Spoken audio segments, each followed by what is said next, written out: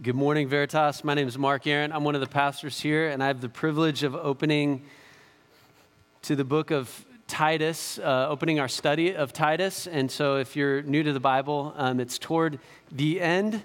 It's one of the small letters or small books of the Bible. And so all the T's in the New Testament are together. So if you get to Timothy, Titus, and there you are. So you can turn it on there if you have a phone. But before we get started, just looking around the room, it's pretty obvious that we are a next generation church. And, you know, every once in a while I get some older folks that say, hey, I came to your church and I felt like I was the only old person in the room, and a lot of young people. I'm like, oh, no, you're not alone. Like, there's other people here. And but, you know, you just feel the weight of the responsibility of the next generation, don't you? And the weight, I don't know if you guys feel this, but hanging out with all these college students, I mean, I don't know, when were you guys born? Like 90s and after? And there's just a weight of responsibility, not just to teach the gospel, not just to pass off the gospel, but also the responsibility to pass off the great 1980s humor, right? The humor that this generation is missing, right? All you guys know is The Office. Like, we had funny stuff back in the 80s and 90s as well that you need to know about. And one of my favorites is Far Side. Okay, Far Side. And so here's a little Far Side for you this morning. You get this? I don't know if you can see that down there at the bottom. Some cows and the one in the middle. Hey, wait a minute. This is grass. We've been eating grass. That's hilarious. You don't get that? You need to pick up on more 80s humor. I know some of you are like, what are we going to do when Office goes off Netflix? Okay, Seinfeld's coming and it's all going to be good, but just go to Far Side. Okay, this is hilarious. Check this out.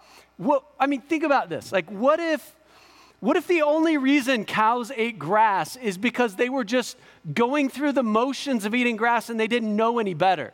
Like, there's like food out there, but they didn't know. They just were eating grass this whole time.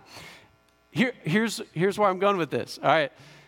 I think there's a danger in what we're doing in this thing we call church. There is a danger for us in what we're doing because we show up every week. We have the place that we sit. We come and we listen to music, and then we open the Bible and we hear these sermons, and we go to our connection groups, and we go through the motions. And how do we know we're not like cows just eating, just doing something? And every once in a while, we need somebody to speak up and say, what are we doing here? Like, what is the point of this? That is exactly why the next 7 weeks are so important for us as a church, because we're going to open to the book of Titus, this New Testament letter, and he reminds us of what we are doing here. Paul, the Apostle Paul, is like that cow saying, like, what are we doing here, guys? We've got to get back to our mission and our purpose. And so if you have a Bible, we're going to be reading the first 4 verses. It begins this way. Paul, a servant of God and an apostle of Jesus Christ, for the faith of God's elect and their knowledge of the truth that leads to godliness, in the hope of eternal life that God, who cannot lie, promised before time began. In his own time, he has revealed his word in the preaching with which I was entrusted by the command of God, our Savior, to Titus, my true son in our common faith, grace and peace from God the Father and Christ Jesus, our Savior. Paul introduces himself as a servant of God and apostle of Christ Jesus. He's actually the guy that wrote the book of Philippians that we just got done studying the last few weeks on humility. And he identifies himself as a servant. He's saying, anyone who's following Christ needs to adopt the attitude of Christ, which is Jesus humbled himself to death. He's identifying himself as a servant, but he's also saying, and yet I'm an apostle. So he's coming with some authority. He's coming with more than just his opinions. He knows that he is bringing God's word to the people in Crete and to Titus himself. So he even says, by the command of God our Savior. This guy, Paul, he was a well-known Jewish leader in the church. He was persecuting Christians, and if he became a Christian, and if you were to ask Paul, who led you to Jesus? You know, a lot of us have people in our lives that have influenced us. Someone shared with us the gospel. His answer would be, Jesus led me to Jesus. Like, I was riding my horse, got knocked off my horse, I was blinded. The gospel landed in his soul with power, and he became an apostle. And he's like, God gave me a command to preach the gospel. So that's this guy, Paul, who's writing this to this guy, Titus. He calls Titus his true son in our common faith. Titus was a young pastor that Paul had mentored. And this book we call a pastoral epistle. So if you're new to the Bible, there's a lot of like Genesis, Exodus, Leviticus, like Titus, Corinthians. What are these? What are all these books? Well, most of the New Testament is these little books. They're epistles. Now, I don't know if you know what an epistle is. Probably most of you don't. An epistle is just a letter. It's simply a letter. And these letters are written either to churches in cities. So like the book of Corinthians, it's written to the church in the city of Corinth. Or Philippians that we just studied, it was a letter to the church in Philippi. And so sometimes those letters are to churches named after kind of the city where those churches were. Other books like Titus was not the name of a city, it was the name of a person. So Titus was the leader, one of the leaders in the church in this area called Crete. And so this is a pastoral epistle. It's a letter that was written to this pastor, Titus. Okay, so Paul tells Titus what his mission and purpose is in the opening of his writing to this church leader. Look at verse 1. He says, I'm a servant of God and an apostle. Listen, for the faith of God's elect. For the faith of God's elect. So when we start this letter, we can kind of get this window into why Paul is writing. I've told the story before, but Vince Lombardi, the famous coach, you know, every year he would begin before training camp, he would bring a football up to the front of the room and he would say, gentlemen, this is a football. We need to come back to the basics. What are we here for? What are we doing here? And it's like Paul is saying, for the faith of God's elect, here's what, let me unpack that a little bit. This is what we are doing here. We are doing what we call church. Do you know what church is? Church it's actually this Greek word, ekklesia. And here's what that word means. If you break it out, ek is out of. Like we have exits. That word comes from that word, ek, out of. And then klesia is from the word kaleo, which means to call out. So even that word call, kaleo, comes from that word. So church, like what we are doing, like here's our football. This is the basics of why we're here, is that we are the called out ones.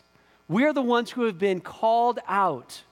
Think of it this way. Like we, for the last year, have owned a dog, and hopefully we will in the years to come. This little, not person, but animal that has invaded our home. This is a hard time of the year because our dog, Perry, is enjoying the mud. Okay, he's out digging through the mulch. He's still in the puppy stage, and so many times I will call out his name because he's digging in the mud somewhere, and I'm like, Perry, no! And then I call him, Perry, come here. You know, and he comes running toward me. He's got those muddy paws, and his mouth is just black, and he comes running, and he jumps on me, right? Okay, that is a picture of church. That's church. Like, I'm calling him out of the mud. I'm like, Perry, come here, you know. That's what we are doing here. Like, we are God's elect, the ones that he called our names, and he called us out of whatever it is we were digging around in and whatever mess we were making. He said my name, Mark. And I put up my head, and I started running toward him. right? That's what we're doing here. God has called you to be here and a part of his family, and he's called you out of something. That's what we're doing here. So the church, it's not a building. Like, we are no more a church today than we were a year ago when we were meeting at the Marriott Hotel. Like, we're just the same group of people, we're just in a different place. We are not a philosophy. We are not a program, a set of programs that we do. We are not, as the world sees us, a voting block. You know what we are? Those people of faith. Like, who are the people of faith voting for these days? Like, what candidate are they leaning toward? Like, we're not a voting block. We are the called out people of God. So church, this is church. That's why we're here. Paul's writing for the faith of God's elect, the people that he has called out. And so church, in the words of Eugene Peterson, he said, we are like a colony of heaven in a country of death. When we gather, we become a little picture of a group of people ruled by King Jesus. And when we come and we gather, we order ourselves under the lordship of Jesus, and we actually hopefully give people a glimpse of what this little colony of heaven would look like in this country of death that we live in. And so Paul's writing to this young pastor Titus, and he's saying, Titus, look at verse 5. He says, the reason I left you in Crete was to set right what was left undone. So in verse 10, he continues, he says, in Crete, there are many rebellious people full of empty talk and deception. So the reason Paul left Titus there is because the church was a mess. We don't know how the church in Crete got started, but by the time Paul got there, and Crete it's a large island. It's one of the largest islands in Europe, about 100 miles south of Greece. And so in this time, the gospel had made its way to Crete, this island. It's a massive island. And the church had been planted. The problem was the church was a total wreck. There were greedy people, liars, thieves that had gotten into the pulpits and gotten into leadership and gotten into the connection groups. And, this colony of heaven was kind of looking like the country of death. So that's the situation for why Paul is writing. So what do you do? What do you do when the church looks no different from the world? Many of you have experienced a lot of hurt related to church because you've gone to churches where it's like, it doesn't seem a lot different than the world, right? The abuse, the scandals, somebody in leadership gets a power trip and it becomes politics and it becomes about consolidating power. And some of you guys have seen greed in its ugliest forms. Some of you have seen, hidden sin and sexual immorality and all kinds of terrible things within the church. And this is kind of the situation that Paul is writing to Titus in. So what do you do when the colony of heaven looks just like the country of death? Here's the solution, and this is kind of the theme of Titus if you look in verse 1. He says, I'm writing for the faith of God's elect, and listen, their knowledge of the truth that leads to godliness. The way to set things right in the church, the way to get the church back on course is, as Paul says, to know the truth, the knowledge of the truth that leads to godliness. As you reorient your lives around the truth, you will be transformed to become more and more like God. That word godliness, God-likeness. You will begin to reflect him. Now, that begs the question as we continue, what is truth? If truth is the way that we will not lose our vision and our purpose, then what is the truth? Where do we find the truth? Well, he says in verse 2, look, in the hope of eternal life that God, who cannot lie, promised before time began.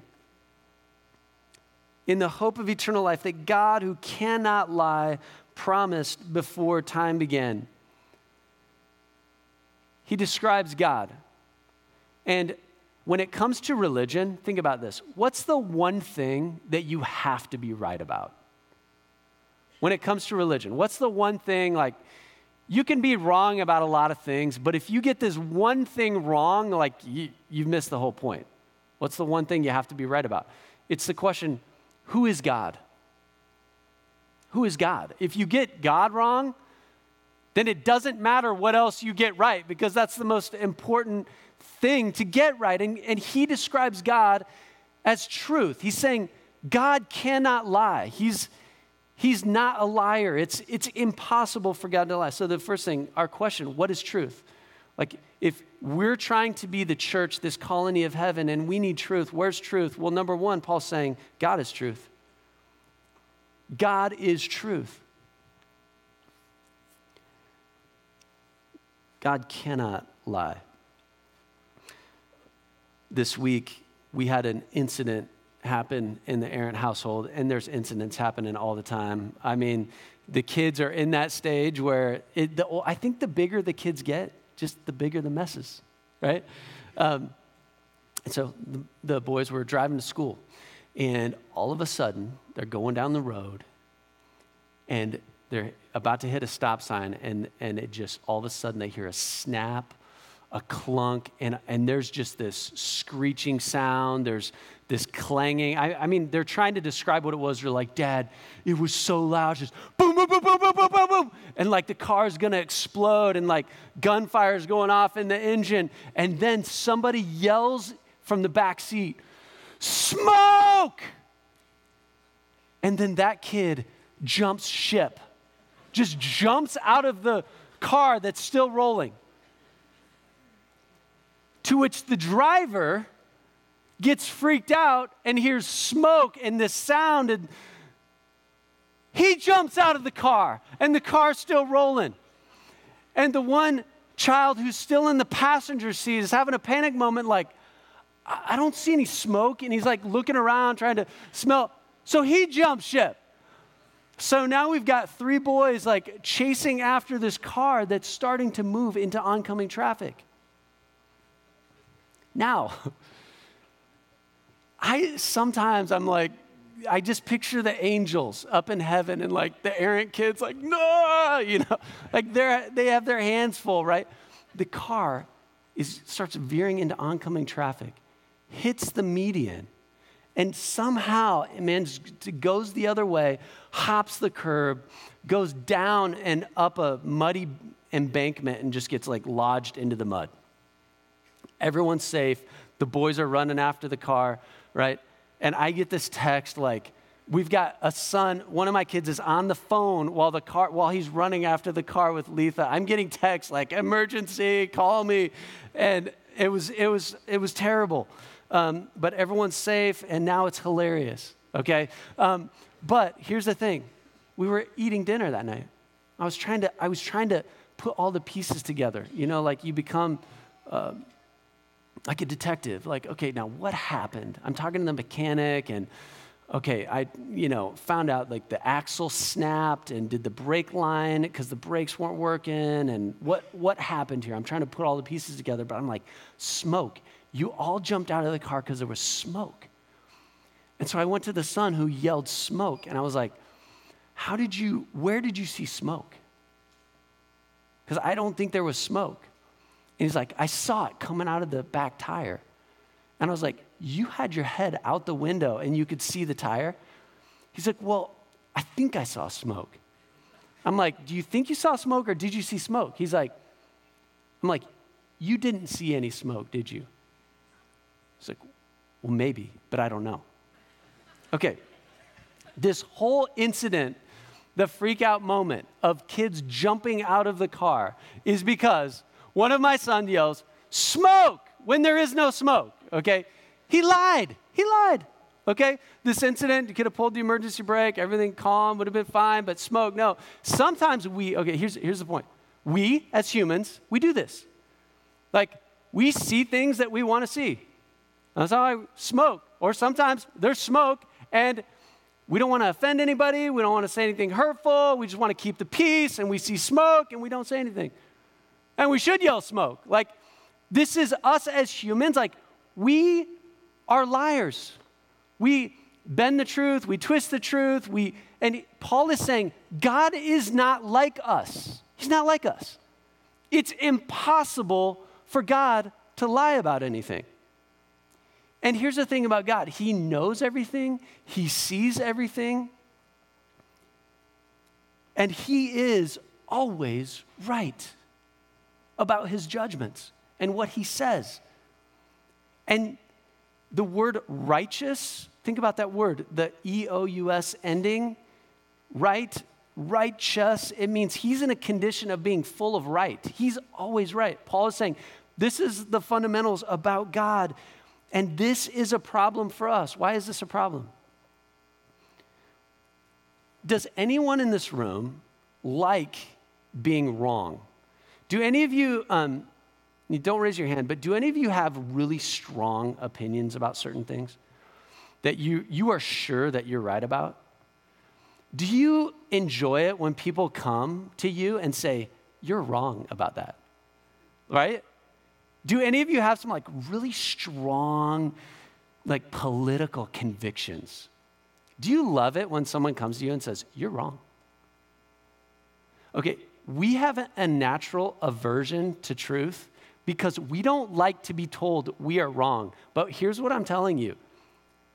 God has opinions that are different from your opinions. And what Paul is saying is, if you want the church to be the church, then God's opinion and his truth needs to matter the most.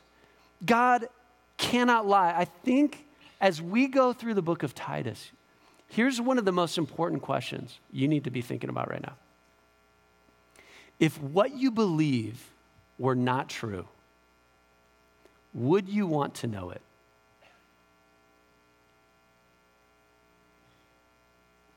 If what you believe about the world and how you act and why you do what you do, if what you believe were not true, would you want someone to tell you? Because in Paul's introduction, he's giving us a warning that I'm about to tell you God's opinion. And he says God is truth. That's the first thing. But then he goes on. He says, in the hope of eternal life that God, who cannot lie, promised before time began. There's a hope of eternal life that God promised before time began. What is the promise before time began? It's Jesus Christ. Jesus Christ is the promise. Now, in 1 Corinthians 2, Paul says, this is another letter that he wrote to the Corinthians. He begins and he says, hey, when I came to you, brothers and sisters, I was announcing to you the mystery of God, this eternal plan. I didn't come with brilliance of speech or wisdom. I decided to know nothing while I was with you except Jesus Christ and him crucified. Here's the second point, and we're asking the question, what is truth? If this is what's going to help us remember our vision and mission as a church, our purpose, what is truth? God is truth, number one, but number two, salvation through Jesus Christ is truth.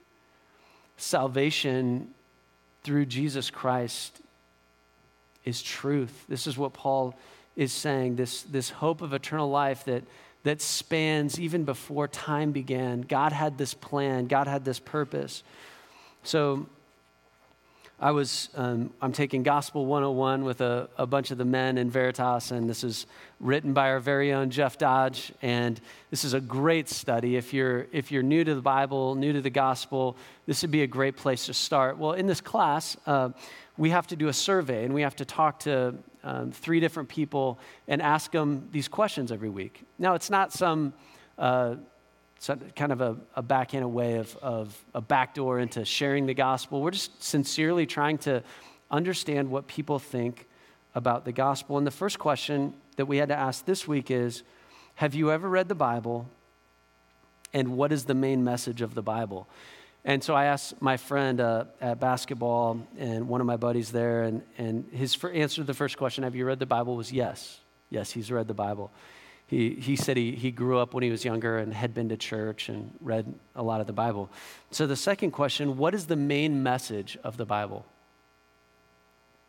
He said, I don't think there is a main message. Well, there are many messages, like how to live, obey the 10 commandments, and there are a bunch of parables on how to do that stuff.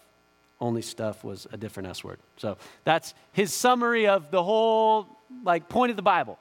The whole point of the Bible is there's a bunch of rules in there that you got to do.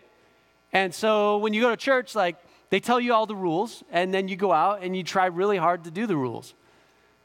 That's the whole point. Here's the problem with that. That's not the point. That's not the point of why we're here. The point of why we're here is this story that spans history, as Paul says. Before time began, God had this plan. God had this plan for eternity. Before time began, and it will continue long after. And that is the point. The point is Jesus Christ revealed. Jesus Christ breaking into our pit and our mud and our mire and our mess and calling us out and saving us through his death, burial, resurrection. Before time began, God had this plan, and the climax of history is the cross of Jesus Christ. And you think about, well, heaven is the climax, right? Heaven is the climax. Well, what are they saying in heaven? If you read the book of Revelation, they're saying, worthy is the Lamb to receive glory and honor and power because he was slain. Worthy is the Lamb who was slain. Even for eternity, we're going to be looking back at the cross and saying, I cannot believe God did that for me. I have no business being here. We're going to see that Jesus Christ is the point. That is why we are here. That is the message of the Bible, that Jesus Christ, as he said, I am the way, the truth, and the life. No one comes to the Father except through me. So my friend at basketball was saying, the point is the commands. The point is the rules. No, that is not the point. That's like saying the point of grammar is to cross all your T's. That's the point of grammar. The reason you study grammar is so that you can learn how to cross your T's. No, that's not the point of grammar. The point of grammar is to communicate clearly. The point of grammar is to be able to say something intelligible to another person so you can have a relationship, you can communicate. And crossing your T's helps accomplish communication, because I can tell if you're saying t or ooh, right? It's like, that's the point. That's why we're here. So, to summarize so far, we're here because we've been called out. And the way that we stay called out and stay the colony of heaven is we listen to God, who is the truth. We preach Christ and God's eternal plan of salvation. God made a promise. We believe it. And the last point, he says in verse 3, in his own time, he has revealed what? His word. He has revealed his word. What? How? In the preaching with which I was entrusted by the command of God, our Savior. This last point here, what is truth? God's word is truth. God's word is truth.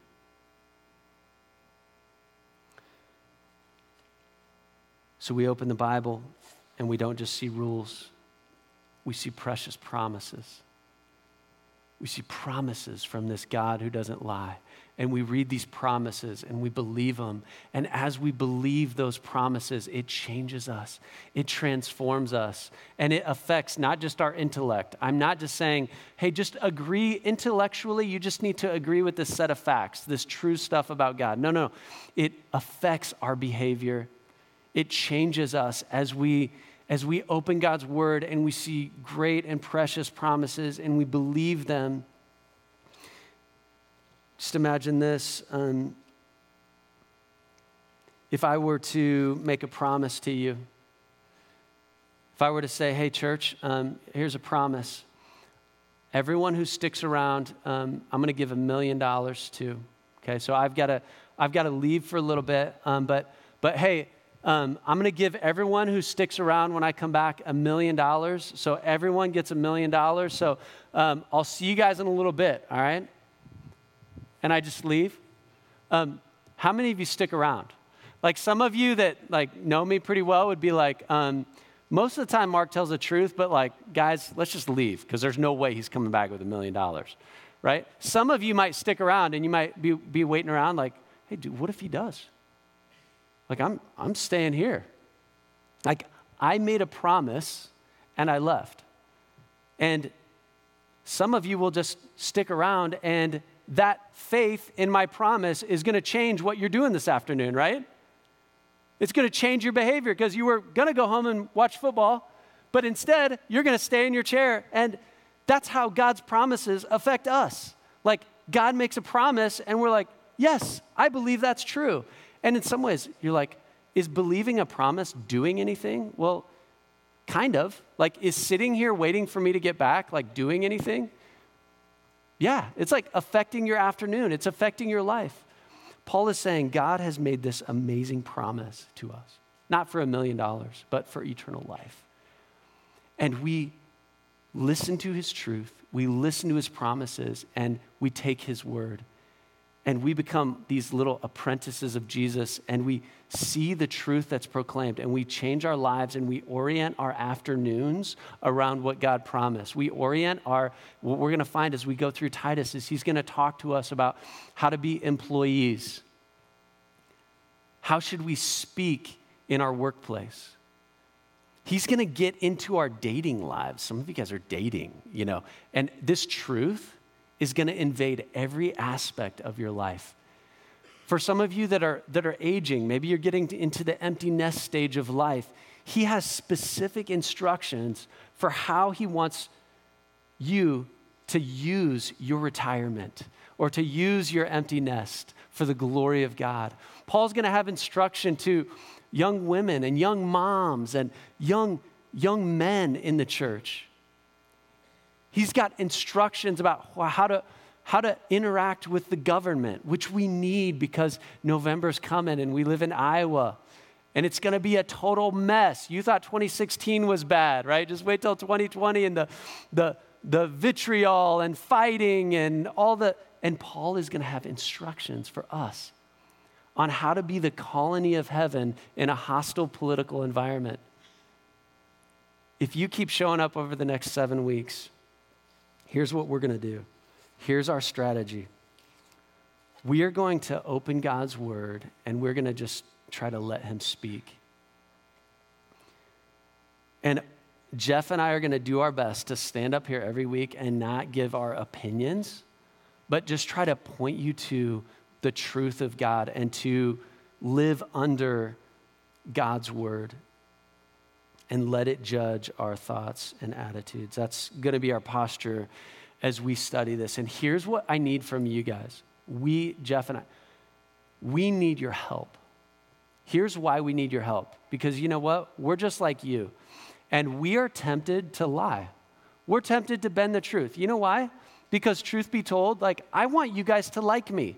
Like, I want these chairs to be filled up, right? And I might have a tendency to like change what I say so that more people will keep showing up and not get offended. Here's the problem with that. If nobody gets offended by stuff that's being said from up here, then we are no longer speaking the truth. And so we need your help to study the book of Titus with us. to like literally to open it up and to read it with us. That's why you can see the passages that we're preaching on are in the monthly program. You can get one at Info Central. It breaks down the passages that we're going through that week. Read those before. Like, don't believe it just because we're saying it, right? We're just like you. We're not God. We have a tendency to maybe bend the truth. Please help us. Keep us accountable. Ask us questions, and we'll come to you. And man, what is Paul saying this? What does this look like? What does this mean? Study with us. Be on the journey with us as we try to be a church that is not a misnomer. The name of our church is Veritas, okay, which means truth in Latin. Help us to be a church that proclaims truth and is transformed by the truth, okay? That's my ask of you, because we also live in Crete, and what we are saying may be offensive. But this is the way that we stay the people that God has called us to be. So that's where we're going. This graphic is hopefully an image of this statement, the truth that leads to godliness. This is actually a picture of ink getting dropped into water. And Mitchell changed the water to black. And that's a picture of the point of this book of Titus, that we as the church, as we are dropped into this dark culture, we become the color and the beauty and the joy and the love that just begins to invade the darkness. May God help us to be the church that he's called us to be. Let's pray together.